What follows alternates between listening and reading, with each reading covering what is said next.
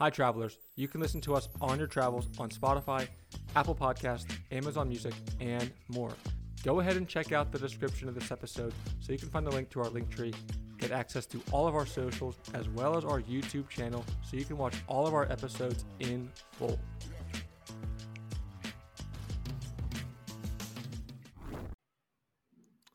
Okay, welcome. Saturday, December 16th. Chip Brown going to be on Horns 24/7 and a contributor to Texas Football Network as well. Going to talk all things Longhorns with him leading up to the New Year's game coming up, the Sugar Bowl game against Washington. Break down their season so far, turnaround season, coming back, getting that the third spot into the playoffs and their matchup with Washington ahead. All things getting into that with him, all things Longhorns. Awesome interview. Let's touch base on NFL, though, guys, first, like we always do on our Saturday show, previewing the NFL games coming up, week 15 here. Let's start with Thursday Night Football, though, breaking down the absolute manhandling of the Chargers. Brandon Staley finally getting fired after his pitiful performance he had against the Raiders. Aiden O'Connell looked like Tom Brady out there, looked like an absolute all-star. The whole team looked absolutely dominant. 4 turnovers, four turnovers, and then obviously defense itself had two touchdowns itself, and it was just an absolute field day on both sides of the ball. And like I said, GM and head coach Brandon Staley are officially out of not San Diego, LA now. So what was your overall takes from this game? And are you guys kind of upset Brandon Staley wasn't fired sooner? Because you could almost argue maybe the season could have been saved if Brandon Staley would have been fired sooner. And I want to get your thoughts on this second. Yeah, I don't know if upset's the right word because I don't think this is getting saved whether Brandon Staley was fired or not. But you knew after yesterday it was inevitable. They gave up 42 points before they even crossed midfield. That is one of the worst efforts that you've ever seen from a team in a long, long time. They just quit from the moment that they were on that field and they never had a chance. Aiden O'Connell was terrific. The Raiders played great. But this is a team that scored 3 points or did not score against the Vikings. They only gave up 3, but they didn't score themselves. You talk about a heck of a turnaround in 4 days. This is a Charger team that has squandered talent more than any franchise, I think, in the last 20 years or so. And this is just another added example of that. Brandon Staley, there was no way that he could continue to coach after yesterday. We thought maybe it would happen at the end of the season, but the way that last night went, they could not do it for the last 3 games. So no surprise at all. Yeah. What I was trying to say is 4 fumble recoveries for the defense for the Raiders, and then 2 touchdowns, like I said, off defense as well, pick 6 and a fumble recovery. Offense was clicking as well for the Raiders, even without Josh Jacobs. I mean, Samir White, Brandon Bolden, they played really well, balled out all game. Aiden O'Connell, like I said, the defense for the Chargers made Aiden O'Connell even look like an all-star. 4 touchdowns in the first half, 2 to rookie wideout, Trey Tucker, tight end Michael Mayer, and veteran wideout Jacoby Myers as well. The whole team affair last night, both on offense and defense. And Brandon Staley is out now officially for the Chargers. Happened way too late in my opinion.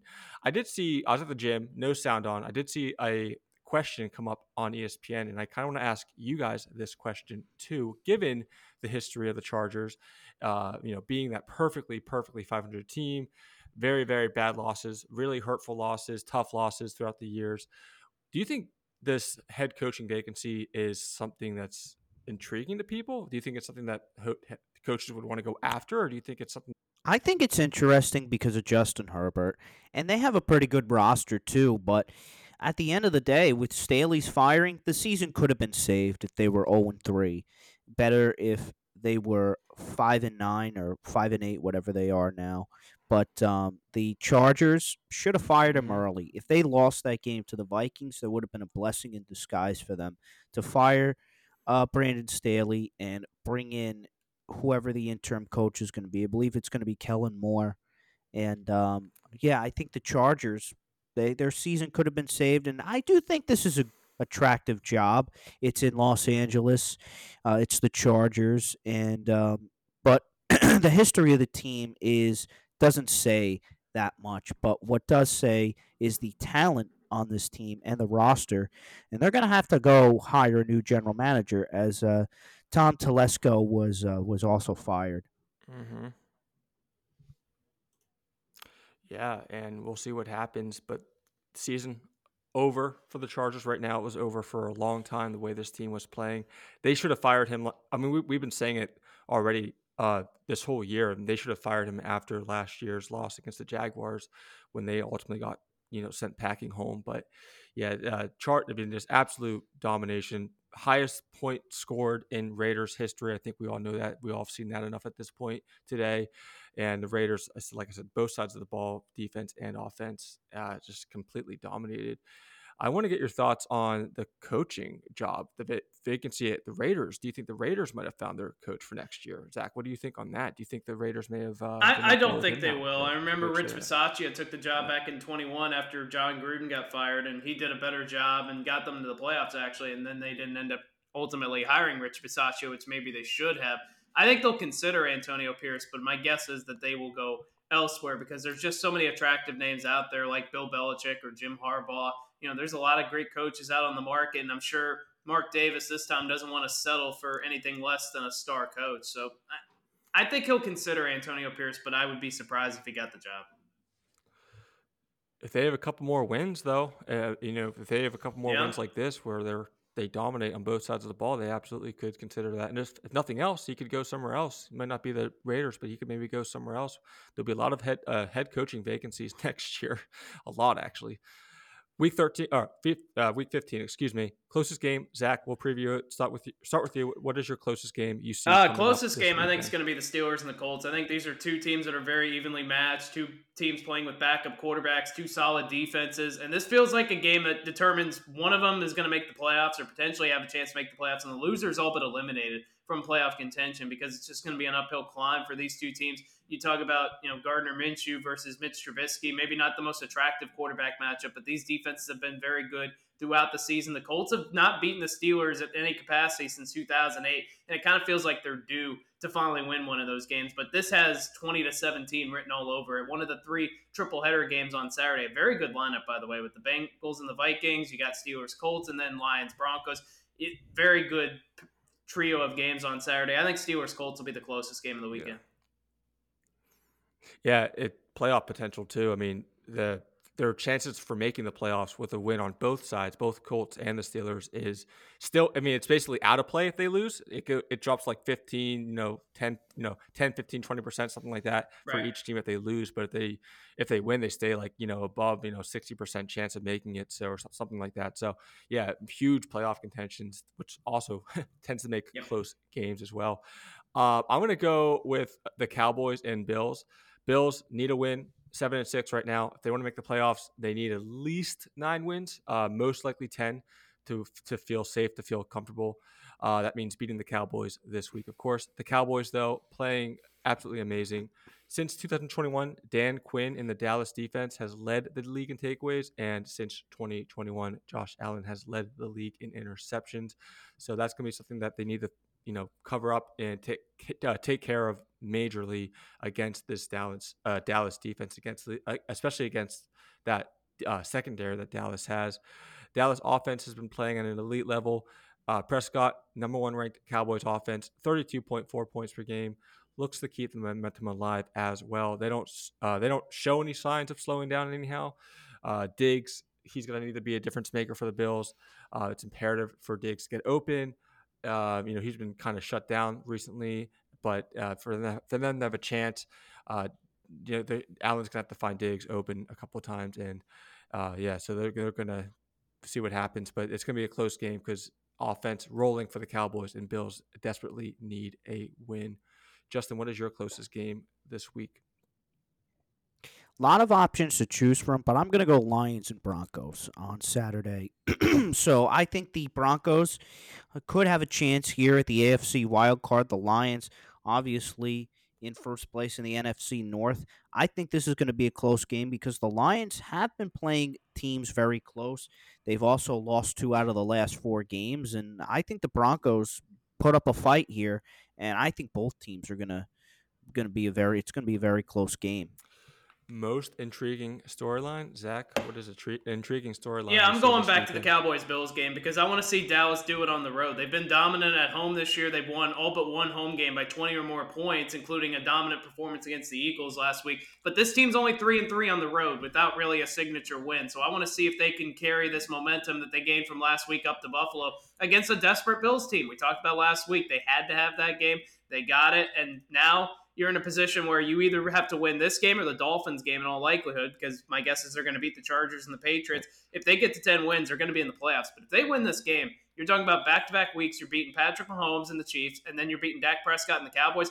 Nobody in the AFC is going to want to play the Bills in the playoffs, and this feels like a game that if Buffalo gets, I think they get into the playoffs. And if the Cowboys win this game, they need this to stay on pace with the 49ers for the number one seed in the NFC. And, with the Eagles' schedule getting significantly easier, even though the Cowboys are tied with them right now, it's going to be difficult for them to overcome the Eagles' Mm-hmm. easy finish to the regular season, where every game just means so much. So a lot of playoff implications on both sides. I think this is easily the most intriguing storyline. Yeah, only away games they've won all year. Dallas was Giants, first game of the year, the Giants, Chargers, and then Yeah, Panthers. So I mean, that's their only away wins in against. I mean, all very bad teams. Maybe the three worst teams in the yeah, no the Chargers aren't one of the that three bad. worst teams in the league. They're not Yeah, good by pretty. I any mean, they're means, not but that bad. No, at least I mean, le- bottom yeah. bottom 10 for sure. At least if not close to sniffing the bottom five. The way they've been playing lately, of course. My most intriguing storyline, can DeVito keep it going? Tom DeVito has been an awesome story for the Giants. Hilarious story. Just a character the NFL always wants to have on the sidelines, but not in the sidelines anymore. He's playing and playing very well, throwing for just under 600 yards, 5 touchdowns, and 0 interceptions over his last 3 wins. Of course, those all being wins against Commanders, Patriots, and Packers. Not the best teams, so I do want to see him continue to keep up the momentum, see what he can continue doing. The defense has come alive as well for the Giants, forcing 12 turnovers. We're only allowing 16 points per game in that span. I know I talked about it on Tuesday's show a little bit. The Giants defense is a little underrated, especially with how they played this past weekend.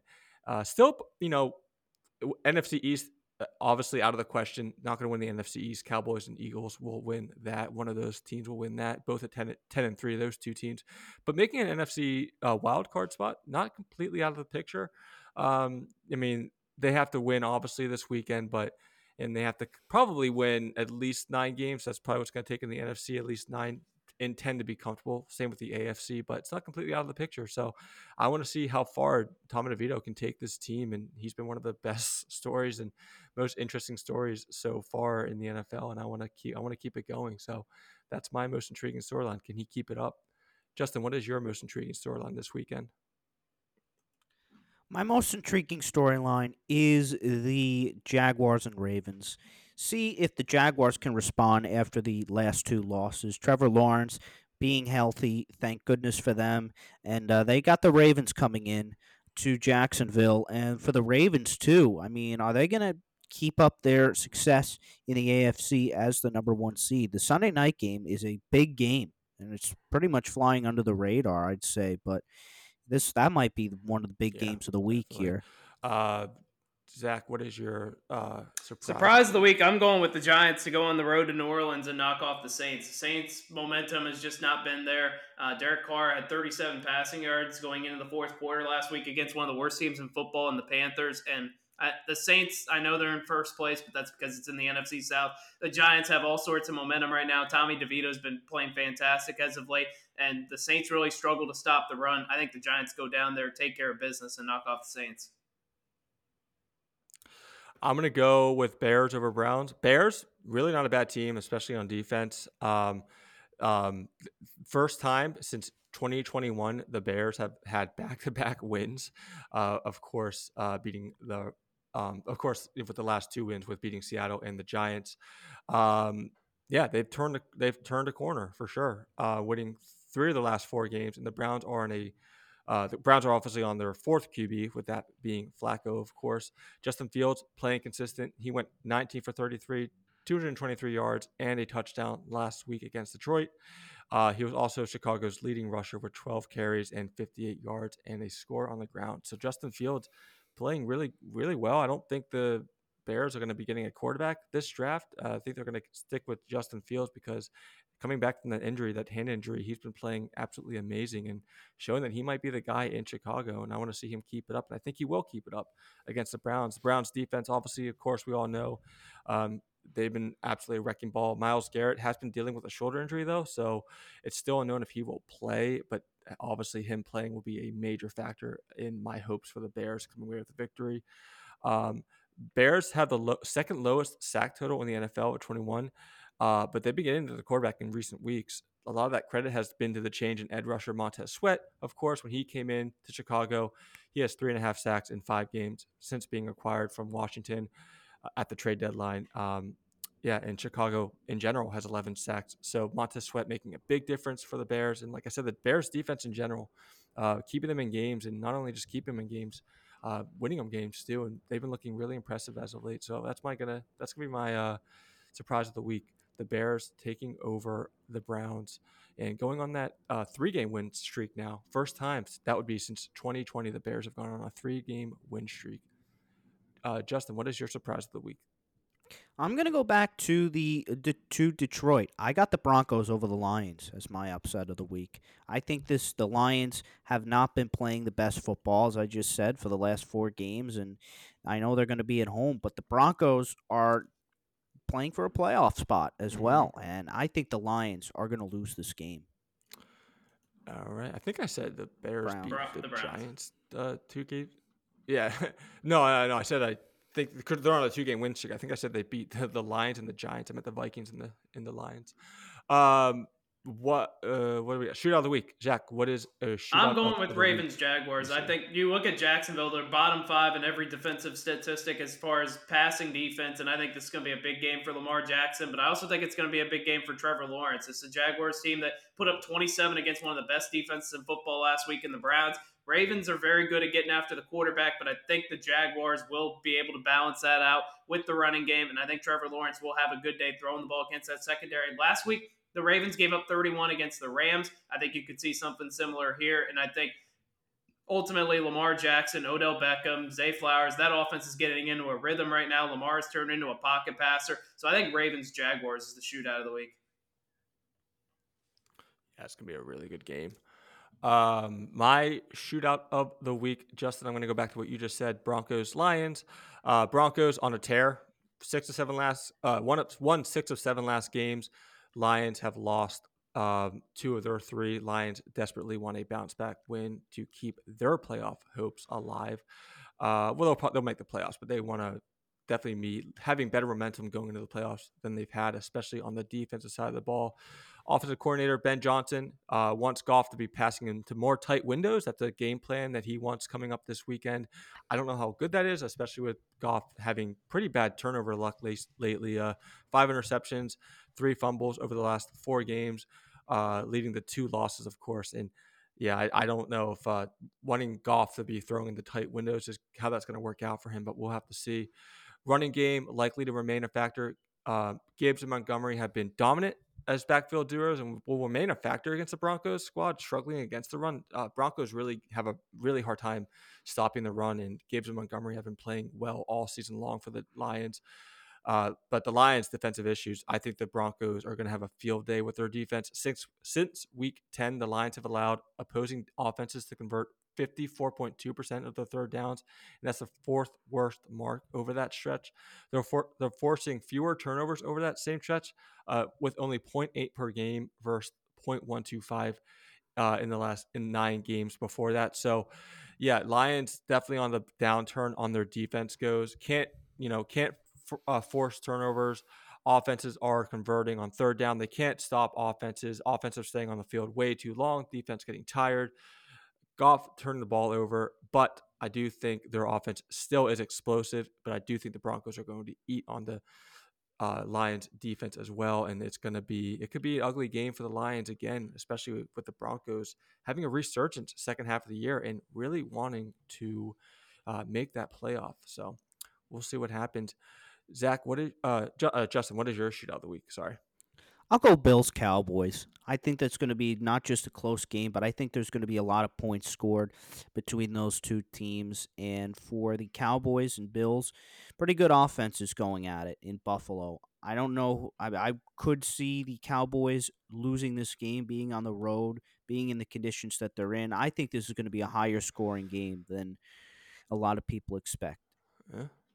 Snoozer, opposite end of the spectrum. Zach, what is your Falcons, snoozer of the Panthers. week? Panthers are 1-12. The Falcons have Mm-hmm. been uninspiring. I mean, what's there to really talk about this game? It's got boring written all over it. Yeah, yeah. My that's my snoozer Yeah, too. same Might here. be yours Falcons, as well, Panthers. Justin. Despite the addition, yeah, Bryce Young hasn't been getting it done. I think he'll be back next year, but this year has been a dumpster fire for him. Carolina ranks near the bottom of nearly every offensive category, statistical category, and has failed to score 20 points in each of its last 7 games. Young can't face pressure. I mean, he gets absolutely dominated by any type of pressure at all. Offensive line is an absolute mess. He has yet to throw for 250 yards in a game this year. Other side of the coin, Atlanta's QB, he can't get any better. Ritter started 8 games and then was benched for 2 before being reinstated. For the reason he has 9 touchdown passes with 9 interceptions, the same numbers as Young going into this game as well. So both offenses, both QBs can't get it done. Dumpster fires, and despite the fact that Atlanta still might make the playoffs, this is going to be a pretty bad game, all things considered. What do you do? You want to add anything to this, Not Justin? much I to don't talk think about, it's no. much to talk about. Yeah, Zach, what's your The favorite Chiefs of are the going to week? bounce back. They're not losing three in a row, and they're playing the Patriots, who are wounded offensively. I know Bailey Zappi looked good last week. It's not going to happen back to back. The Chiefs are not losing three in a row. Patrick Mahomes is going to have a big day, and Kansas City is going to go up there and take care of business. I'm gonna go Bengals over Vikings. Jake Browning been playing amazing. We've already said that at length this show. There will be a change in Minnesota, a QB change. Nick Mullins is set to start Saturday, relieving Josh Dobbs and helping lead the Vikings to that 3-0 victory over Las Vegas last week. Josh Dobbs, of course, clearly did not get it done, and Nick Mullins will get the start now, coming off the win last week, the narrow win. Defense in Cincinnati has been a lot better than it was start of the year too. Uh, Still among the worst in the league, but has been much improved over the past few weeks, especially at stopping the run.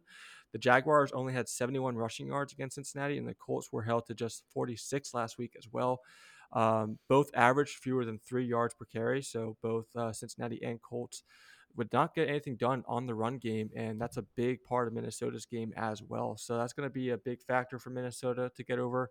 And Cincinnati, uh, yeah, I think it's been playing pretty well in defense overall. And Jake Browning has been playing. He's going to get it. I think he might get himself a starting job next year, not at the Bengals, maybe somewhere else. But the way he's been playing, if he keeps it up, he's definitely going to lead the Bengals to more wins. And like I said, maybe even get a starting job next year. Justin, what is your favorite of the week? I'm actually going to go with the Packers over the Bucks at home.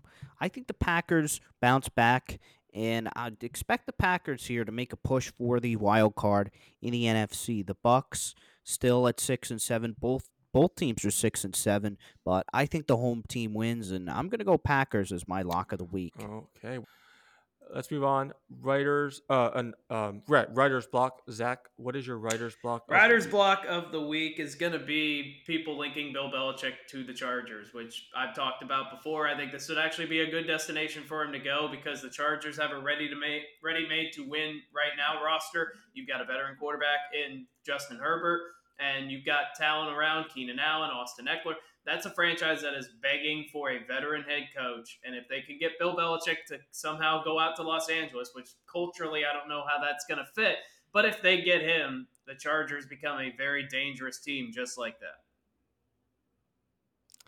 Yeah, I'm going to go with a report that I saw on ESPN. Basically, the Angels front office basically saying that life will just go on without Shohei Ohtani. No, life will be very hard without Shohei Ohtani. He was the entire offense with Mike Trout, of course, last year.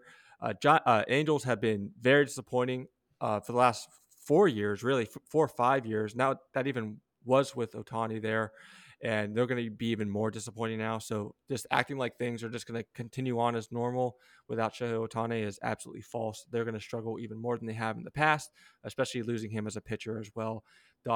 Angels are going to have a really hard time next year. Might not even make the playoffs, despite them having the expectations to make the playoffs every year.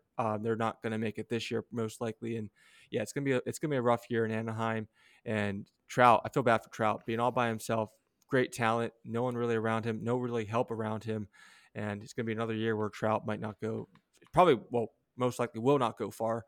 May not even sniff the playoffs. So it's gonna be a tough year for Angels. Mm-mm. Justin, do you have a writer's block this week? All right. I do want to touch base on some NBA news that time of the year where, fourth way through the season, NBA news is getting a little bit more noticeable, a little bit more important as we get closer to that half of the year mark, trade deadline, all star season, things like that. First thing they get into, of course, Draymond Green getting suspended, third ejection this year, and of course, the ruling did come out. Draymond Green is going to be suspended indefinitely. Of course, this is after Tuesday's game against the Sun when he basically sucker punched Nurkic, on the Suns and basically almost knocked him out cold. It looked like for a second.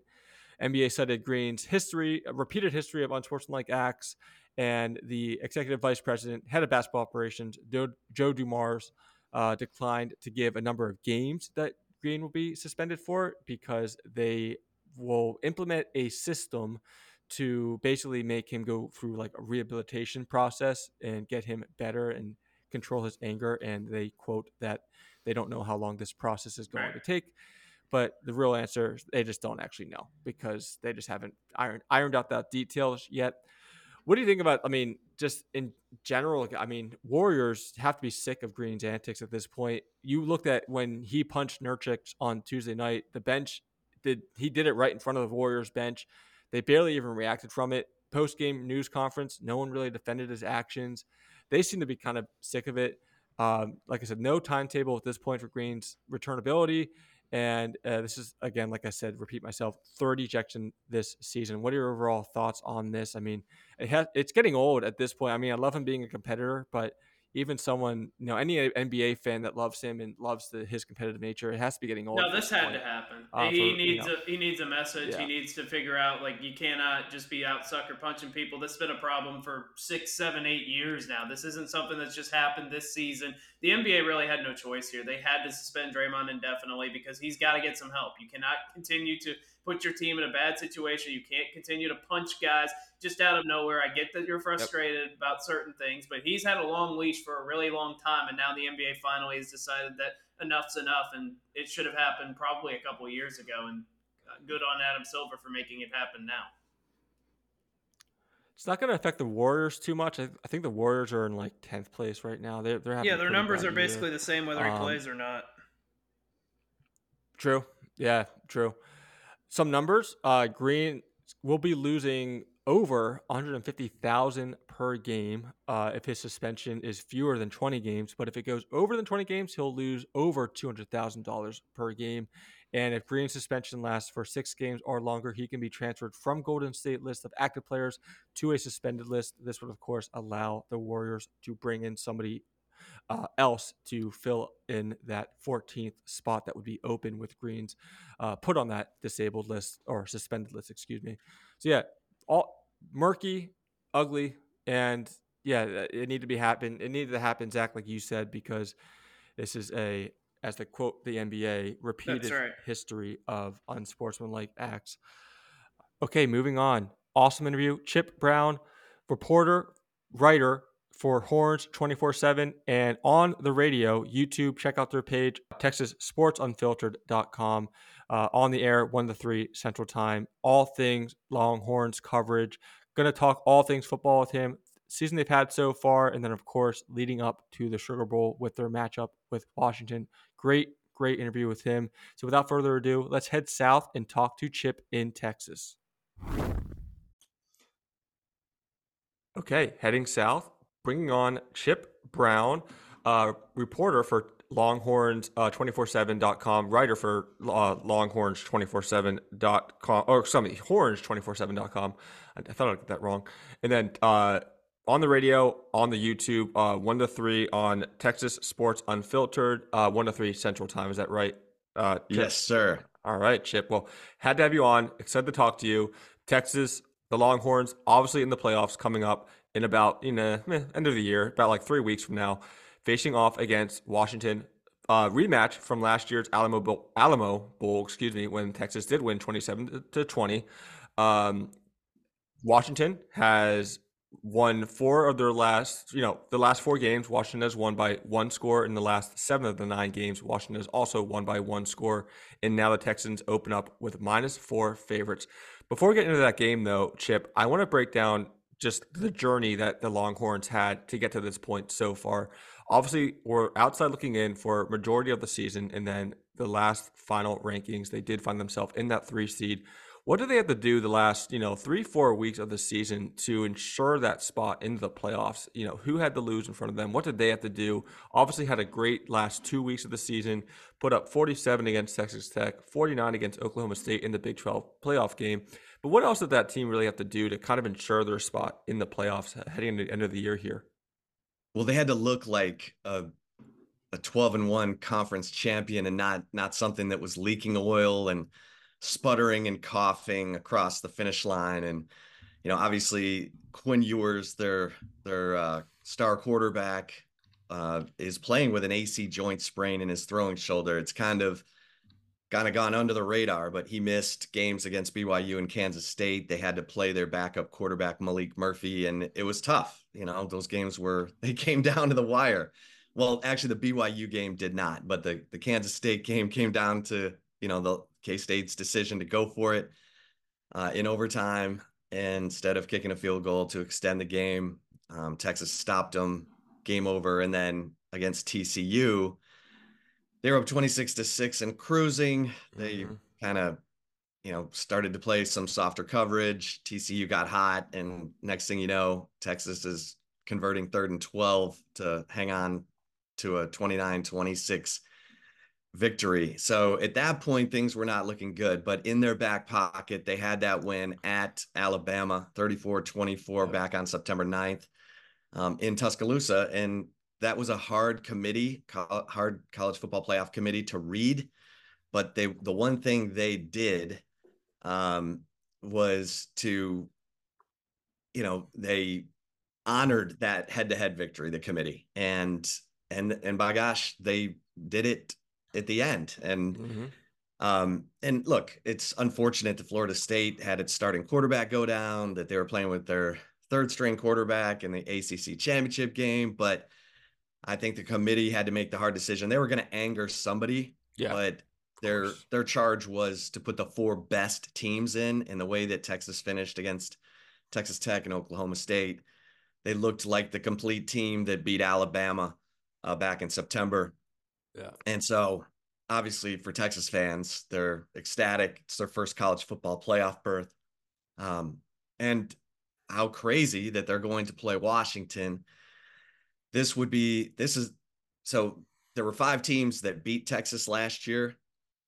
Texas has avenged the first 4, and now they get a chance to avenge their 5th loss from last year against the Washington Huskies. As you mentioned, Washington beat Texas 27-20 in the Alamo Bowl. And so Texas knows what it's up against in Michael Penix Jr. and Rome Odunze and Jalen Polk at receiver and Jalen McMillan. So it's a tough matchup for Texas, because if you're going to pick a nit with Texas, it's been their pass defense. And I mean, Texas has just stuffed the run this year, but Washington doesn't care. I mean, they've got a 1,000-yard rusher. Yeah. But Dylan Johnson, but they like to throw it. So this actually plays, to Washington's favor, and Texas has got 15 bowl practices to get their pass defense cleaned up. Yeah, you're right. Alamo Bowl last year. I think I might have said Texas won that game 27-20, but thanks for correcting me. I meant to say Washington won that game 27-20. Rematch from last year. It's going to be it's going to be a very high scoring game for sure. Both offenses are coming in absolutely explosive right now. Washington finished up their season with high explosive offense as well. And I already mentioned how Texas, and you mentioned as well, how Texas finished this season as well. 64-point over under currently in Vegas. I think that game has a definitely has a potential to reach that number and beyond. Going back to what you said earlier, though, about how the committee looked at their win in Alabama, in Tuscaloosa, and you said they had a hard time kind of reading that. And I want to get your thoughts on why that is. Was it because Alabama was struggling early in the season and Alabama's not the same team they are now? Is that kind of why they were having a hard time looking at that game and reading that game? Well, I think the committee was hard to read, but the one thing, and let me clarify, the committee was hard to read because they had Oregon ahead of Texas and Washington, or excuse me, ahead of Texas and Alabama from the beginning of their rankings. Mm-hmm. And it was almost like the committee just believed that Oregon was going to beat Washington in the rematch, and they were ranking them as such. Oregon had no business being ahead of Texas and Alabama based on wins, number of ranked wins, impressive wins. But in the end, the committee did honor that head-to-head victory, Texas over Alabama at Tuscaloosa at night, and so head-to-head matters. It doesn't matter when it happened; it matters, especially when you go and win by 10 on Alabama's field at Bryant Denny Stadium, and um, Alabama was 52-1 against opponents at home in the stretch leading up to that Texas win. So that win is what got Texas into the college football playoff. There's no doubt about it. Were we concerned when they lost to Oklahoma? I don't want to state an obvious, but just Texas and the Big 12 maybe not being as explosive as it used to be, especially on defense. Were we concerned when they did lose to Oklahoma that maybe their playoff bids would have been over? Yeah, I mean, it's out of your hands at that point. Mm-hmm. You're suddenly out of destiny control.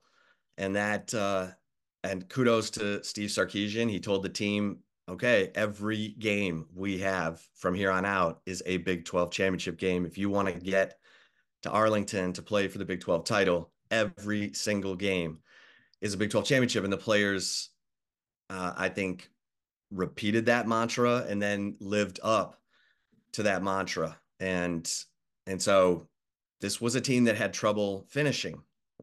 Midway through last year, they were 1-6 in Yep. true road games under Steve Sarkisian. Now they've won 7 in a row in true road games. So it's a different team. It's a veteran team. They have experienced leadership at every position group. They believe they're going to win. They've finally learned how to win. And that can be hard for a program that's been up and down and all around and kind of wandering out in the desert for the last 15 years. And so this is a team that believes. And it's funny because they came into the year, Steve Sarkisian said at Big 12 Football Media Days, this team has taken on a John Wick mentality. And and he said, we've got the biggest target on our back. We're leaving the Big 12. Everyone wants to get a piece of us before we leave. Yep. But we can fight back. John Wick, I don't know how many people have watched those movies, but he's a retired hitman who basically comes out of hiding because, he's seeking revenge. Mm-hmm. So he's got all these people trying to kill him. He's trying to kill people. And so the mindset was, we need to be on the attack. We need to be the hunter, even though we're being hunted. And Steve Sarkisian said before the season, we want to win the last Big 12 title. Yep. Before we head off to the SEC, and they were able to do it. Let me ask you this question. How crucial is it going to be for Steve Sarkisian to have a whole month to prepare for this game? Something he's not used to really having, right? Over the last couple of years, his bowl games were a lot sooner than, the end of the year. So how big is it going to be for Steve Sarkisian to have a whole month to plan? I mean, he's known to be a great play caller. He comes up with really crafty plays and crafty game plans. So compared to like Kellen DeBoer, on Washington's side. How massive and how much of an X factor is that really going to be for Sarkisian to have a whole month to prepare? Yeah, I mean, I think Steve Sarkisian has shown when he has time to prepare that he can come up with some serious game plans. Kalen DeBoer, however, is the guy who's rolling. I mean, Mm-hmm. and they run a lot of similar offense, which I find interesting. They're both really good with the screen game. Kalen DeBoer and Steve Sarkisian, they both like to take deep shots. And so I think this is going to be a really interesting matchup for Texas. It's really about their defense and using this month in these 15 bowl practices to get their defense to play with confidence, because even in the Big 12 title game, they got beat deep a couple times. Now they didn't give up a ton of points, but and their red zone defense is outstanding. It's the best in the country. And so, if you don't score from outside the 20, it gets tough when you're going up against Texas because they do a really good job. But Washington is a big strike, deep strike offense. So I think this is going to be a fascinating matchup. You've got, that month. Some say Texas is going to be hurt by that month off because they were rolling. They had the momentum. They were clicking. Quinn Ewers was locked in, just had his best passing game against Oklahoma State, 452 yards. And now the month, do they get out of rhythm? I mean, who knows? This is Yeah. this is the national championship playoff. So you would expect these players to be locked in and ready to go. Washington was rolling too, and so you can make the same argument for the Huskies. They obviously were having a lot of momentum on their back end as well. You mentioned the defense coming out in a month, but what about just keeping the offense off the field? Now, obviously, it's going to be pretty hard to do. Jonathan Brooks, he's out, like you mentioned earlier, but mention just like that kind of game plan and that potential for a scheme that they can have coming up against Washington, just trying to turn into like a gridiron battle and just keeping Washington off the field by just trying to run the ball and get the clock down as much as they can. Score early, excuse me, and then just try to keep the Huskies off the field. Yeah, and they've done a good job of that at times this year. Now, they did not do a good job of that in this Alamo Bowl game a year ago. Bijan Robinson and Roshan Johnson, their two star running backs, had opted out to get ready for the NFL draft. And Jonathan Brooks, we didn't know it at the time, but he was due to have hernia surgery right after the season, which he did. He still played in that game. He actually scored 2 touchdowns, but they didn't really try to establish the run. And so this is what's going to be fascinating, because obviously Jonathan Brooks, 1,000-yard rusher this year, still, I mean, he's the top running back on a lot of people's draft boards for 2024. And Texas will not have him for this playoff game against Washington, but CJ Baxter and Jaden Blue have really stepped up in Brooks' absence. Texas has to establish the run in this game. They have to be balanced. They need to be able to, like you said, grind the clock, go on long drives, possess the ball, keep Penix, Adunze, Polk, McMillan off the field. And so that's what I'm really interested to see, because Washington's defense has been very streaky. Mm-hmm. They can rise up and really impress you, and they can look a little off at times. So I think special teams wise, these teams are pretty similar, especially if Rome Odunze is returning punts, which he's only done twice all year, but he returned one for a touchdown. So I would expect we would see Rome Odunze back there returning punts. Let's move forward and say they get past Washington, and then who would let Texas rather see in the championship game? Would it be Michigan or Alabama? I can imagine Alabama might be hard to beat Alabama twice, but then again, Michigan obviously, of course, is a juggernaut themselves. So, is there any team in particular Longhorns would rather face in the finals if given they do get past Washington? Well, I know Michigan's the number 1 team, but they like to run the ball, and Texas Mm-hmm. just kills teams running games. Jalen Milroe, I mean, JJ McCarthy and Jalen Milroe can both run. When plays break down, they're dangerous. That's that's always a problem for a defense. But I think, believe it or not, I think the Michigan matchup is better for Texas Mm-hmm. because they want to run the ball so much, and Texas just hasn't let teams do it. Yeah, I mean, you can argue Alabama's not a four seed anymore. I mean, they started out the season very weak, and that's pretty much the only reason that they find themselves at the very tippy edge of the playoff because it was their beginning of the season. But they're definitely a different team than they were start of the season. How big is this? Given that Texas is going to the Big Ten, how big is this playoff run coming up? Just to show that they belong in the Big Ten, that they're a team to be forced, a team to be reckoned with in the Big Ten when they get there. Well, they're going to the SEC, but That's it's what. Thank you. That's what I meant. Yeah. Thank you. yeah. I mean, look, this momentum is critical. I said going into the year, this is the most important year of Texas football in the last 25 years because they need to, for their own self-esteem, establish themselves as a team that can compete in the SEC. And by winning the Big 12, by getting into the college football playoff, having a chance to play for a national championship, they are establishing themselves as a team that can go into the SEC and compete. Now, you got to maintain it, you got to recruit, you can't live off what you've done in the past. But I think Texas has shown that they are SEC ready with what they've been able to accomplish this season.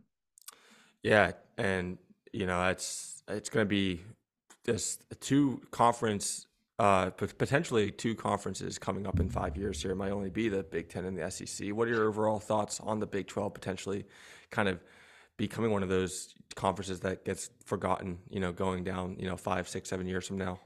Well, I've been saying for the last 15 years that the Power Five needed to collectively bargain and, combine forces like the NFL.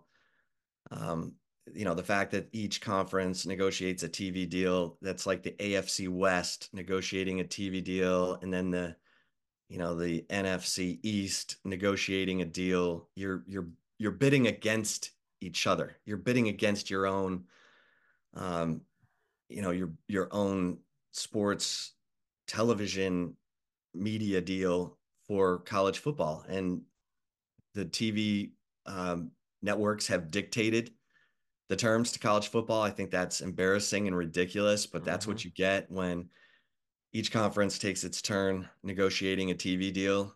And so I think that window has closed. Obviously, we've lost the Pac-12. The Big 12 has a TV deal in place for the next 7 years, Mm-hmm. and I think that's when we're going to have to take a look at the landscape and see, are the networks just saving up all their money to bid on the Big Ten and the SEC, and there's nothing left over? Um, will the will we be in the strongest will survive mode at that point? And is it 30 teams? Is it 32 like the NFL? Is it more than that? Mm-hmm. But that's where we're headed. We're headed toward the consolidation of Yeah. the strongest, most attractive programs to television Yeah. will survive. Yeah, it's you hear the joke time and time again. It's going to be like the NFL. You're going to have the AFC and the NFC, pretty much. Yeah. And it very well might happen.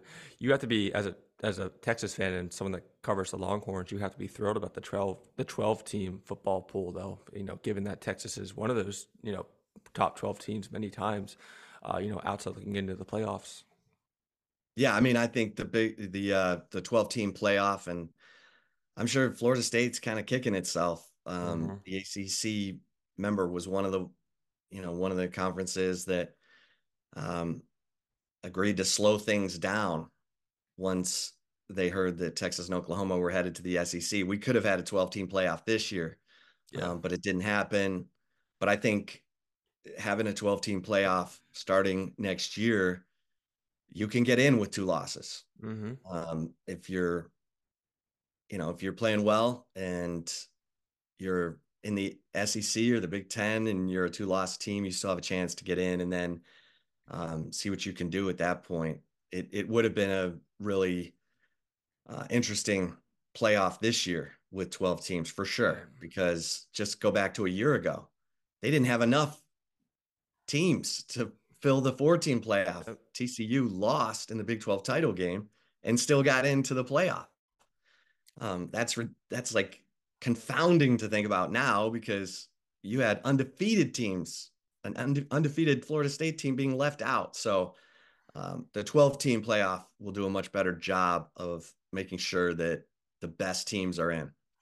Yeah, no, I know. I've been hearing parody. I know a lot of people say I've been hearing it both ways. People like it, like myself, like everyone else on this show. We have the two other guys on the show as well, also like the expansion of the 12-team playoff. But then I hear other people that don't like it because it takes away the importance of wins and losses. And so I get that side of it, but you look at this year, like you just said, and it would have been a perfect year for a 12-team playoff pool, and it seems like it's just coming a year too late.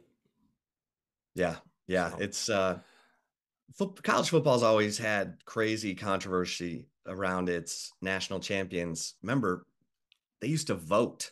yep, No, there used to be an AP national champion and a UPI national champion. Then it was you know, the AP poll, the coaches poll. Then we had the BCS with the guys, with the computers in their mom's basement yep. determining who was going to get into the national championship game. So this is nothing new to college football. There's always been controversy. There's always been sort of a weird way of crowning the champion. But yeah, the 12-team playoff and the TV revenue, the excitement around it, I think will only increase. Yeah. Well, my last question for you, Chip. This has been really fun. I appreciate your time. I loved talking with you. Why do you think they only did four teams when they first started? Why not do six, seven? At least go halfway down the middle. Maybe at least expand it to four teams because they had to have known when they first uh out. In 2014 when they first outlaid this playoff structure that this was going to happen. There were going to be moments where they had to really shoot themselves in the foot and leave out really good teams that probably should be in it. And I'm just curious to get your thoughts on why do you think they only made it four teams when they first made the playoff I structure? think there was an old guard that respected the bowls so much. Mm-hmm. The bowl games, which is kind of another silly, Yep. antiquated way of doing things, but these bowl games are huge in their communities, and they raise money and they try to make it attractive for teams. And then they negotiate a TV deal, and the schools get payouts, and that's the way it was. And I think the old guard of college football was concerned they were going to diminish the regular season and diminish the bowl games. And now we're seeing, well, you can incorporate the bowl games into the Exactly. playoff, Mm-hmm.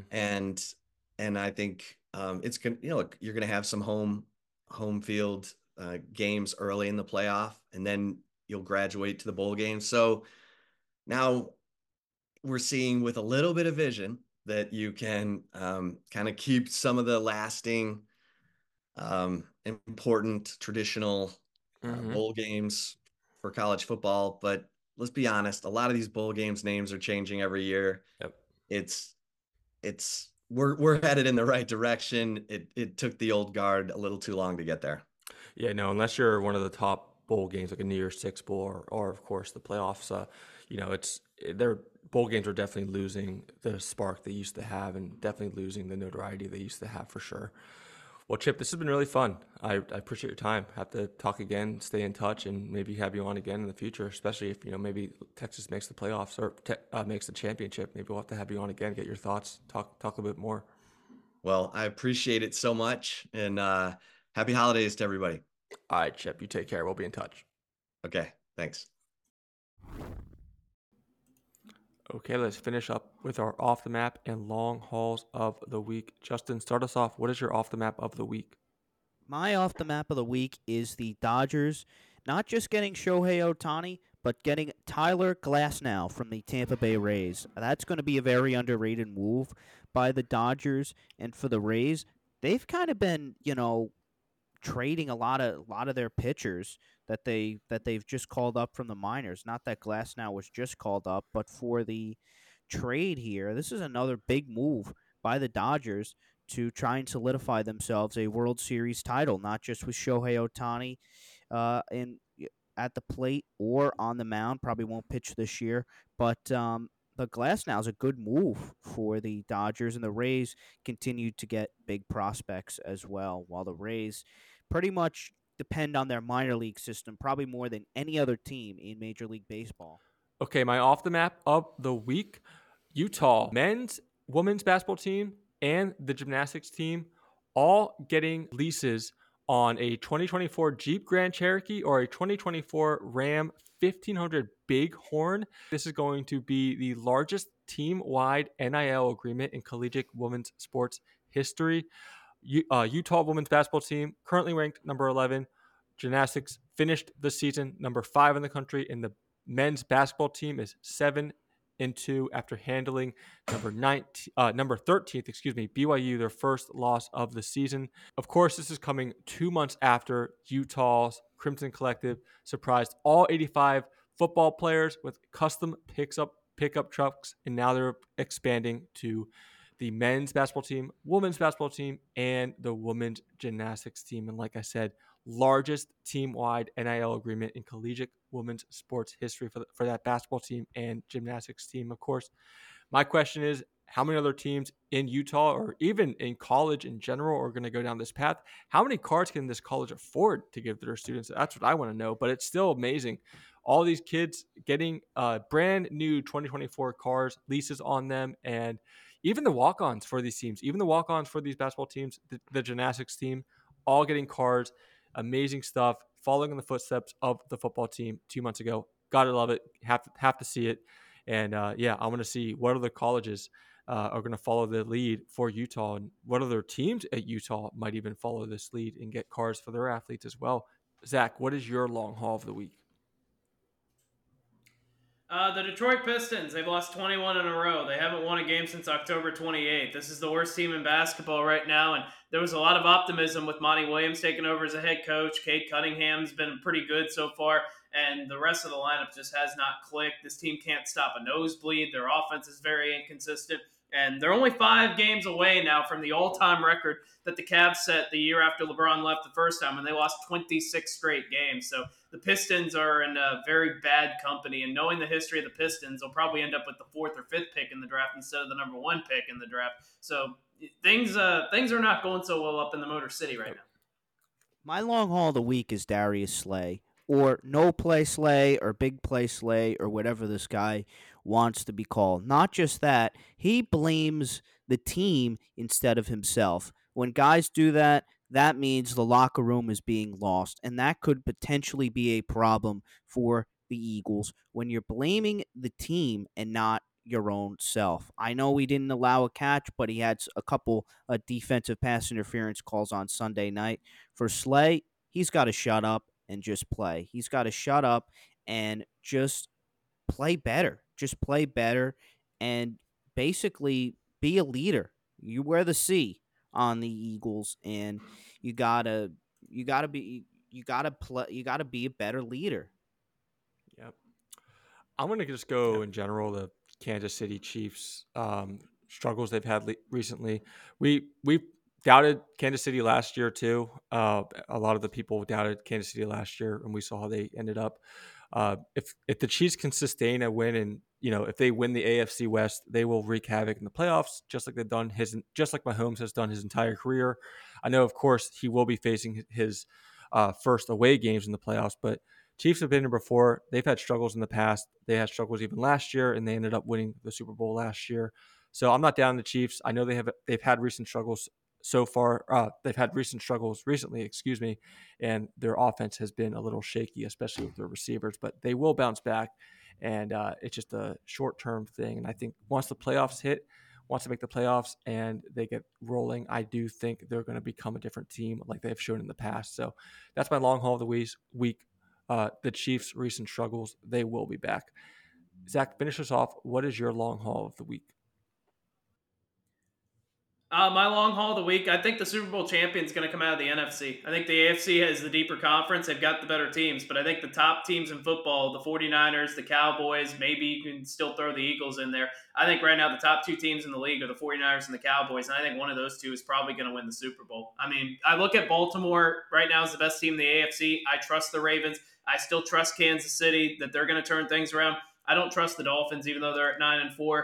I don't know if the Bills can climb all the way back. So I think the NFC right now has a better chance of having the Super Bowl champion than the AFC does, even though the AFC is the better conference. Yeah, NFC just seems more lopsided to me. Uh, AFC seems a lot more. Besides, maybe like I said, like you said, Jack, maybe the Ravens, but even the Ravens have some holes too. And I just think it's. I actually only consider the Cowboys in this point and the 49ers. Eagles are going to still be there Yeah. too, especially if they can show us of some things in the next 4 games. But it just seems very lopsided, the NFC, which is weird because it's usually been the AFC like that when you consider the Yeah. Bills, the Bengals, the Chiefs, and now it seems like the AFC is kind of eating themselves up, and they're a little bit more on par with each other, and the NFC has become lopsided. So I agree, most likely will become out of the NFC the Super Bowl champ this year, but time will tell, of course. Good show, guys. Do it all again Tuesday. We'll be back Tuesday. Great show as always. Break down NFL Week 15. Break down anything else that happens in that time as well. But until then, we'll see you next week and keep on traveling.